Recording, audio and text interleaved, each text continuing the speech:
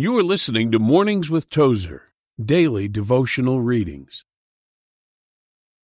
April 7th, Resurrection, a fact. Be established in the present truth, for we have not followed cunningly devised fables. 2 Peter 1:12 and 16. The resurrection of Christ and the fact of the empty tomb are not part of this world's complex and continuing mythologies. This is not a Santa Claus tale. It is history, and it is a reality. The true Church of Jesus Christ is necessarily founded upon the belief and the truth that there was a real death, a real tomb, and a real stone. But thank God there was a sovereign Father in heaven, an angel sent to roll the stone away, and a living Savior in a resurrected and glorified body, able to proclaim to his disciples, "All power is given unto me in heaven and in earth." Matthew 28:18.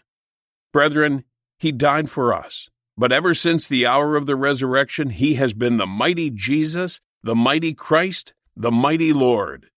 Our business is to thank God with a tearful reverence for the cross, but to go on to a right understanding of what the resurrection meant both to God and to men.